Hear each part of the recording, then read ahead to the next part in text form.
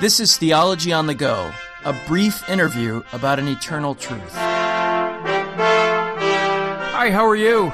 I'm doing well. Hey, thank you so much for taking time for this interview today. It is my pleasure.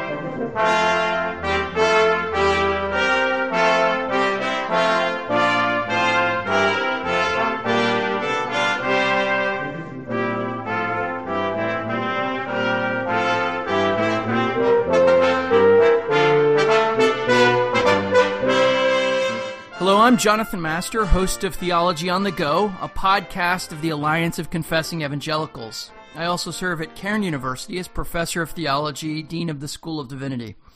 You can subscribe to Theology on the Go on iTunes or visit us at placefortruth.org. Now, I can honestly say that I have not been as excited for an interview as I am today. My guest is Dr. Rosaria Butterfield, whom I have never met in person, but from whom I have learned a great deal and have received significant encouragement. Her two books, which I cannot commend to you highly enough, although I know we recommend a lot of books on theology on the go, go out and get these if you haven't read them already, are The Secret Thoughts of an Unlikely Convert, which details the ways in which God brought her to repentance and faith in Jesus Christ, and then, more recently, Openness Unhindered, which addresses really pressing questions of identity and repentance, particularly set against the backdrop of the confusion on these matters today. So, it's a privilege to welcome Dr. Rosaria Butterfield today. Thank you for joining me.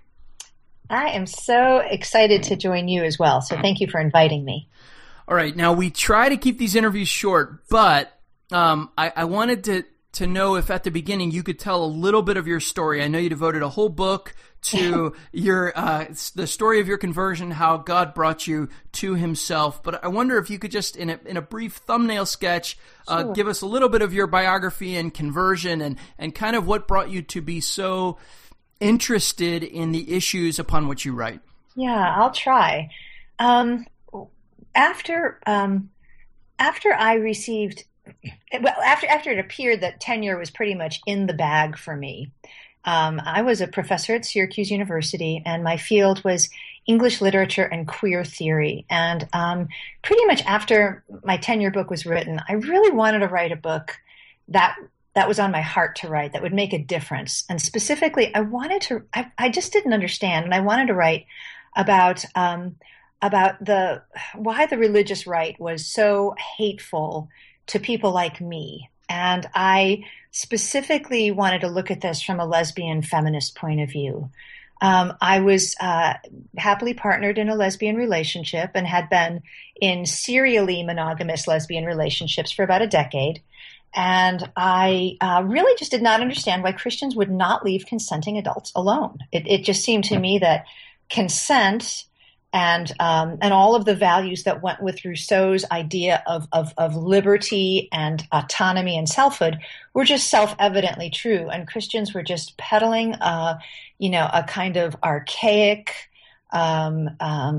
notion that just couldn't stand the test of anything. So I realized that in order to write this book, because I'm an English professor, I actually needed to read the Bible to see why in the world this book got so many decent people following the wrong track. That was very much my opinion. And so as I started working on this project, the Promise Keepers came to the university, and I wrote what was supposed to be a little op-ed piece in the Syracuse Post-Standard. Instead, they gave me a full page, and it turned out to be, kind of a thing, and received a lot of feedback. And one of the letters I received was from an RPCNA pastor, Ken Smith, who was then the pastor of the Syracuse Reformed Presbyterian Church. And it was simply the kindest letter of opposition I have ever received. But what I loved about this letter was it showed me that Ken had exactly the pedigree I needed to be my unpaid research help, because I really did want to know what Christians thought, and he was a thinking Christian. And so when Ken invited me to his home for dinner, I accepted because it seemed to me that it would be really good for my research. Well, it was really good for my life. It was really bad for my research.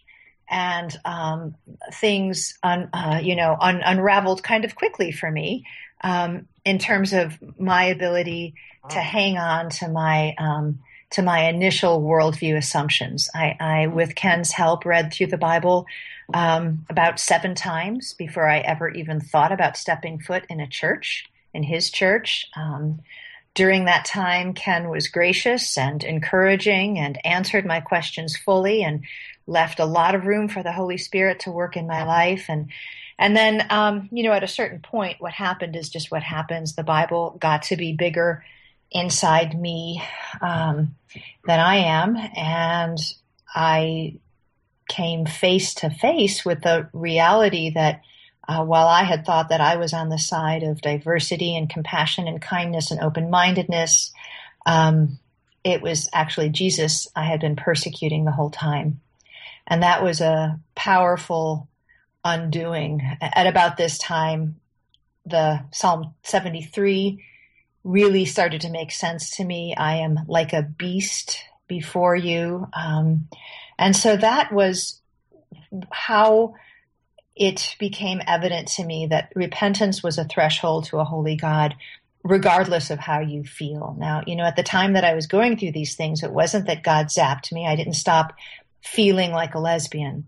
But what I did start doing was feeling very much that my mind couldn't have enough of the Bible. I couldn't read enough of it, and I couldn't steep myself enough in it. And so that was really my undoing in many, many ways.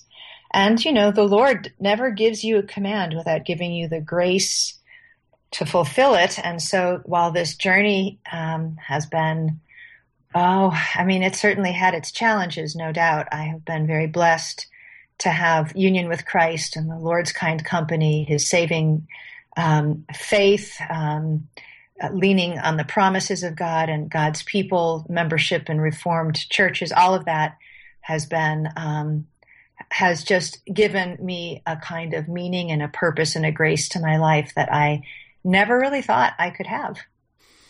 Some of those issues that you mentioned, Ken's initial kindness to you and sort of the warmth of his hospitality and the community of which you eventually became a part, are also themes that you seem to return to. One of the things that sort of struck me in your most recent book, and I wasn't quite sure what to make of it at first, is how the idea of community plays into your experience, and both before your conversion, actually, and then after the Lord saved you. I wonder if you could talk a little bit about that, that the importance of hospitality, the importance of community. Again, both in your previous life, I'll say, and then as you've grown as a Christian.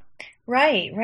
Well, the LGBT community is a community given to hospitality. And I just, I believe in giving credit where credit is due. I honed the hospitality gifts that I use today as a pastor's wife in my queer community. And it was a community that was open literally every night to everyone, not by invitation only, just open doors that would be something that would stand between you and alcohol, you and depression, you and suicide.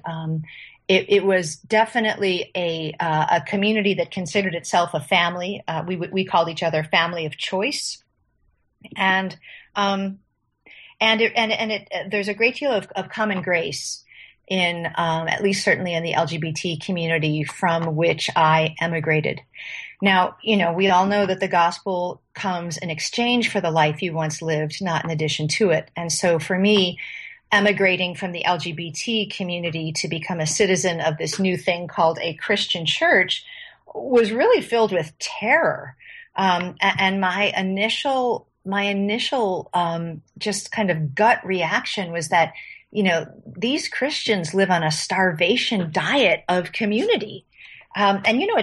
Starving people don't know how to eat very well. They get sick when they eat. So that was my first sense. And even though I was in a church that really recognized the fragility of my loss and welcomed me with open arms.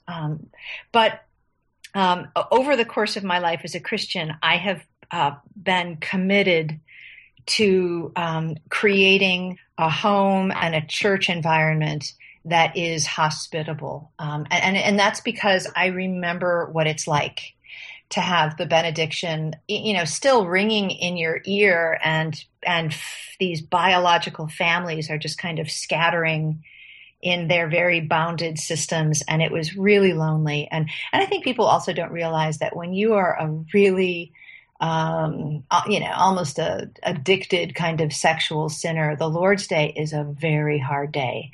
Any day that might be potentially filled with isolation is a hard day. So, by God's grace, I had the great, amazing privilege to marry Kent Butterfield, who's a pastor in the RPCNA, and he and I together share this vision for a hospitality that is palpably knowable beyond the walls of the church. We want our neighbors to know that this is how Christians live, that Christians live with the kind company of the Lord Jesus Christ, which gives us ample arm's length to draw people in.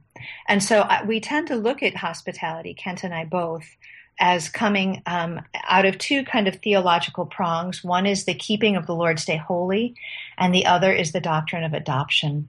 And so in the last chapter of Openness Unhindered, I talk pretty extensively about what it means to have hospitality coming from your home, hospitality coming from your church, and hospitality that just emigrates really through your neighborhood. I mean, your actual physical neighborhood.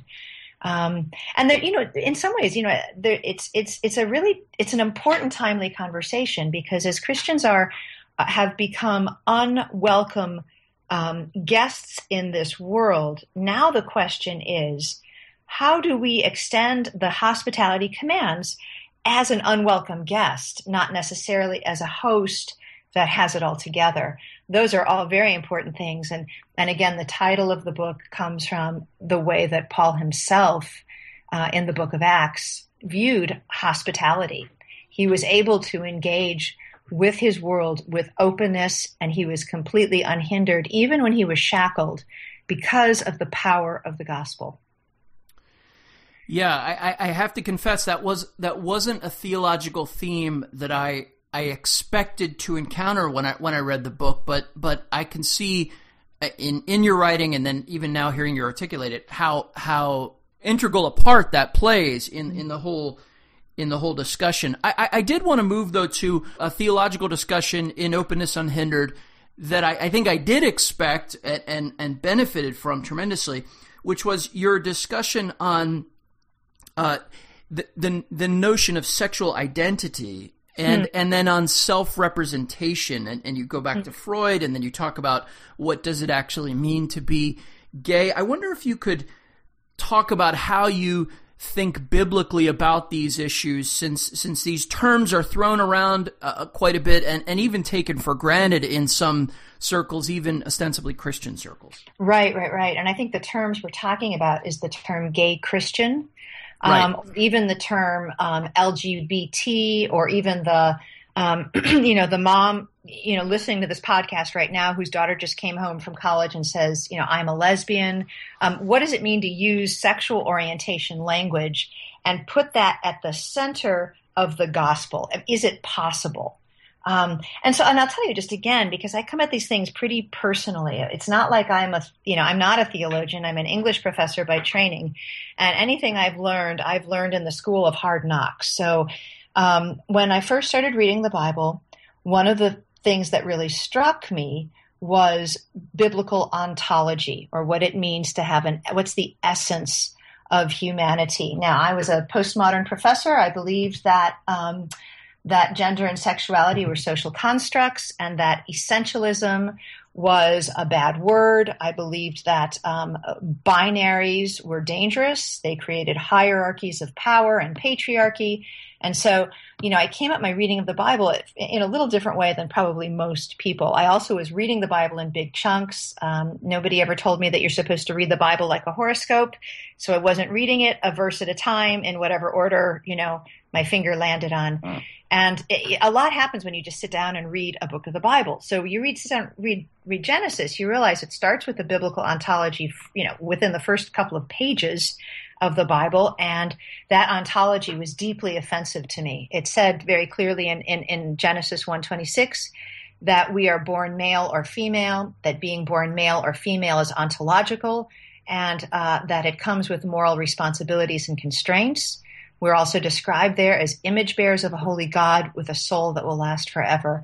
I was really offended by all of those things, but then it struck me that I had to ask the question, and this was the question: is my sexual desire for women a reflection of who I am? Because that's what I believed. When I said I'm a lesbian, I was simply trying to be honest, tell you where I am, where I stand on things. But that's not what the Bible says about me. The Bible declared quite clearly that indeed my sexual desire for women was a distortion of who I am through the fall. And so for about 2 years, in whatever way I could, I really pondered and troubled and read about and thought through that question. Now, I'm also a 19th century scholar, and I knew that the concept of sexual orientation was not a very old idea. It's a relatively new idea. In the 19th century, Freud introduced it. He introduced it in part because he believed that Christian essentialism was what is he calling it? He calls it an obsession. He called it a pathological obsession. And I agreed with him, the first time I read through Freud. But what happened with sexual orientation is that it was clearly an idea that was meant to counter this idea that male or female is a binary that you can trust, and that it comes with ethical and moral responsibilities. What sexual orientation said was, in place of that idea of humanity, we have this new one, which is that what determines your humanity is your sexual orientation, or fulfilling the object of your desire. And even Michel Foucault, who was the French historian of ideas who died of AIDS in 1980, even Foucault said that this created a new species of humanity. He said that with Freud, the homosexual was born. So why is this important? It's important because prior to the 19th century, nobody used homosexuality as a noun. It never described a person. It always described a practice.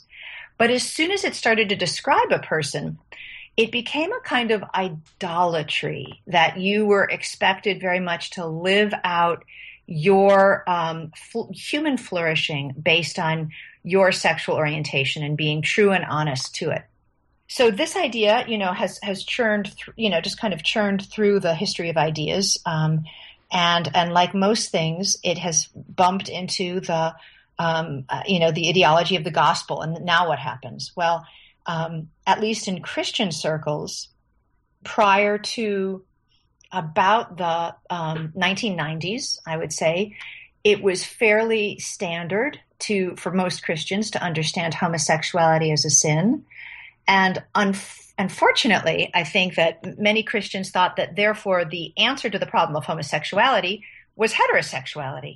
If only we could just take these people who have these distorted desires and make them heterosexual, then the problem will go away. And one of the things that does is it fails to understand the doctrine of sin in a really, and I think especially a way that a Reformed Christian ought to understand it. The doctrine of sin teaches us that we are distorted by original sin. We are distracted by actual sin, and we are manipulated by indwelling sin every day. And that's important to think about. We also know that while we are new creatures in Christ, we are not glorified until glory. And even though that we are being sanctified, still like the Apostle Paul in Romans 7, we cry out and say, why do I do what I don't want to do? And so in light of that, there was certainly a crop of Christians who were upset with being misunderstood. And so hence the concept of gay Christianity was born. Now, it's a very theologically and ideologically implosive term. You simply cannot modify Christian with any adjective that is associated with a sinful desire. And so in my book, I take up this question of how to engage with people who call themselves gay Christians, how to engage the church on this subject. Now, there's no more relevant time than right now, because what happened after the 2015 Butterfield decision, that's the Supreme Court decision that declared gay marriage legal in every state, what we've seen is that the idol of sexual orientation has moved now to a civil right. And so Christians really need to get on board with how dangerous it is to use concepts like the concept of gay Christianity, to use a sexual orientation ideology and try to add that and stir that with the gospel. It just won't happen. Those are competing ideologies. And furthermore, not only are they competing, but you either have union with Christ or you have your sexual identity. You cannot have both. But I mean, right now there's you could read it in the ETS journal. Wes Hill has his signature essay on the importance of gay Christianity. And so it's crucial that Christians really spend a little bit of time thinking through the etymology of these terms, the ideology of these terms, the theology of these terms, and the reality that this term has moved from an idol to a civil right. And what that means in terms of our religious liberty is pretty severe. Would you also object to any adjective modifying Christian? I mean, that even if it wasn't associated with a sinful desire. I mean, do you think that going down that road is problematic just in general? Not necessarily. I mean, I think sometimes it is meant to clarify. So, for example, if I am speaking to a broadly evangelical audience and I describe myself as a confessional Christian, I'm doing that in part to say I am going to be working with the Westminster Confession of Faith, and I'm going to be doing that because saying the Bible alone it's a deceptive term, and this is why. So I think that you can use placekeepers, but that placekeeper cannot be anything that God calls sin. And, part of the debate is whether gay is a sin. I mean, a gay Christian will tell you that gay is a sanctifiable term. And so, again, we need to come very, full on in terms of the doctrine of sin and say, well, wait a second. Sin isn't an enemy. Enemies can be reconciled. We love it when that happens. Sin is enmity. Enmity must be mortified. I'm called to mortify my sins, not domesticate them. And so again, I don't think that adjectives are, they're not allowed. But if you make your identity out of that adjective, I think that can certainly be what the Apostle Paul calls sectarianism. But certainly, any adjective that is something that God would call sin it's one of those confusions that create big problems, because when you change the language, you change the logic. So if you change the language of what it means to be a holy person, you're going to change the logic of the gospel. And then, not surprising, you're going to have your churches now fairly busting at the seams with either very lost sheep or wolves in sheep's clothing, or both. I wish we could talk more, but I want to ask one final question here, and that's this. You mentioned perhaps the mom who's having her daughter come home from college and talk about being a lesbian, and no doubt, I have no doubt that there are many listeners who are struggling with sexual sin, perhaps of a homosexual nature, or who are counseling those who are. And so I wonder, just finally, can you unpack a little bit how you speak about repentance to people in the grip, in some respects, of these kinds of sexual sins? You've alluded to that in various answers, but I wonder if you could sort of encapsulate it a little bit. Yeah, absolutely. And I devote a whole chapter to repentance in my new book because it's so important. Repentance is the threshold to God. And Psalm 68 tells us that if we cherish sin in our heart, God will not listen. So if we make an identity out of anything that God calls a sin, that's cherishing it. And especially in a Christian culture that has, valued things like the sinner's prayer. We've really lost our way in terms of what repentance is. Repentance is a gift from God. It can't be manufactured.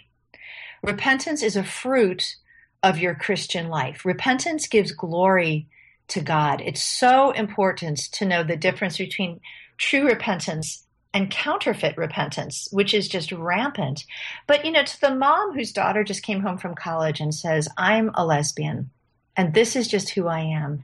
It's important that that mom in her heart, that she probably ought not say this out loud, but she should say to herself, no, you're not. You're a child of God. You're a prayed for child, and you are struggling with a deep indwelling sin. But I'm going to call it the right thing. I'm going to allow you to set this conversation because I see how fragile you are, and I'm certainly not trying to drive you away. But let's call things by their right name. Again, if you change the language, you change the logic. And we have changed the language of repentance. We live in a Christian culture that is happy to advertise sin, that is happy to admit sin, but confession and repentance are they're a bit of a lost art, and we do need to not only engage them ourselves in the deep ways that give honor to God, but also encourage one another to do so. Well, Dr. Rosaria Butterfield, thank you so much for your time. Really appreciate it. And thank you also for your writing, your speaking, all the many things that you've done and are doing. Oh, well, thank you, Jonathan. It's a pleasure to support what you are doing as well. And I thank the Lord for this podcast and for the Alliance and for all the good things that we're trying to do together. Well, thanks.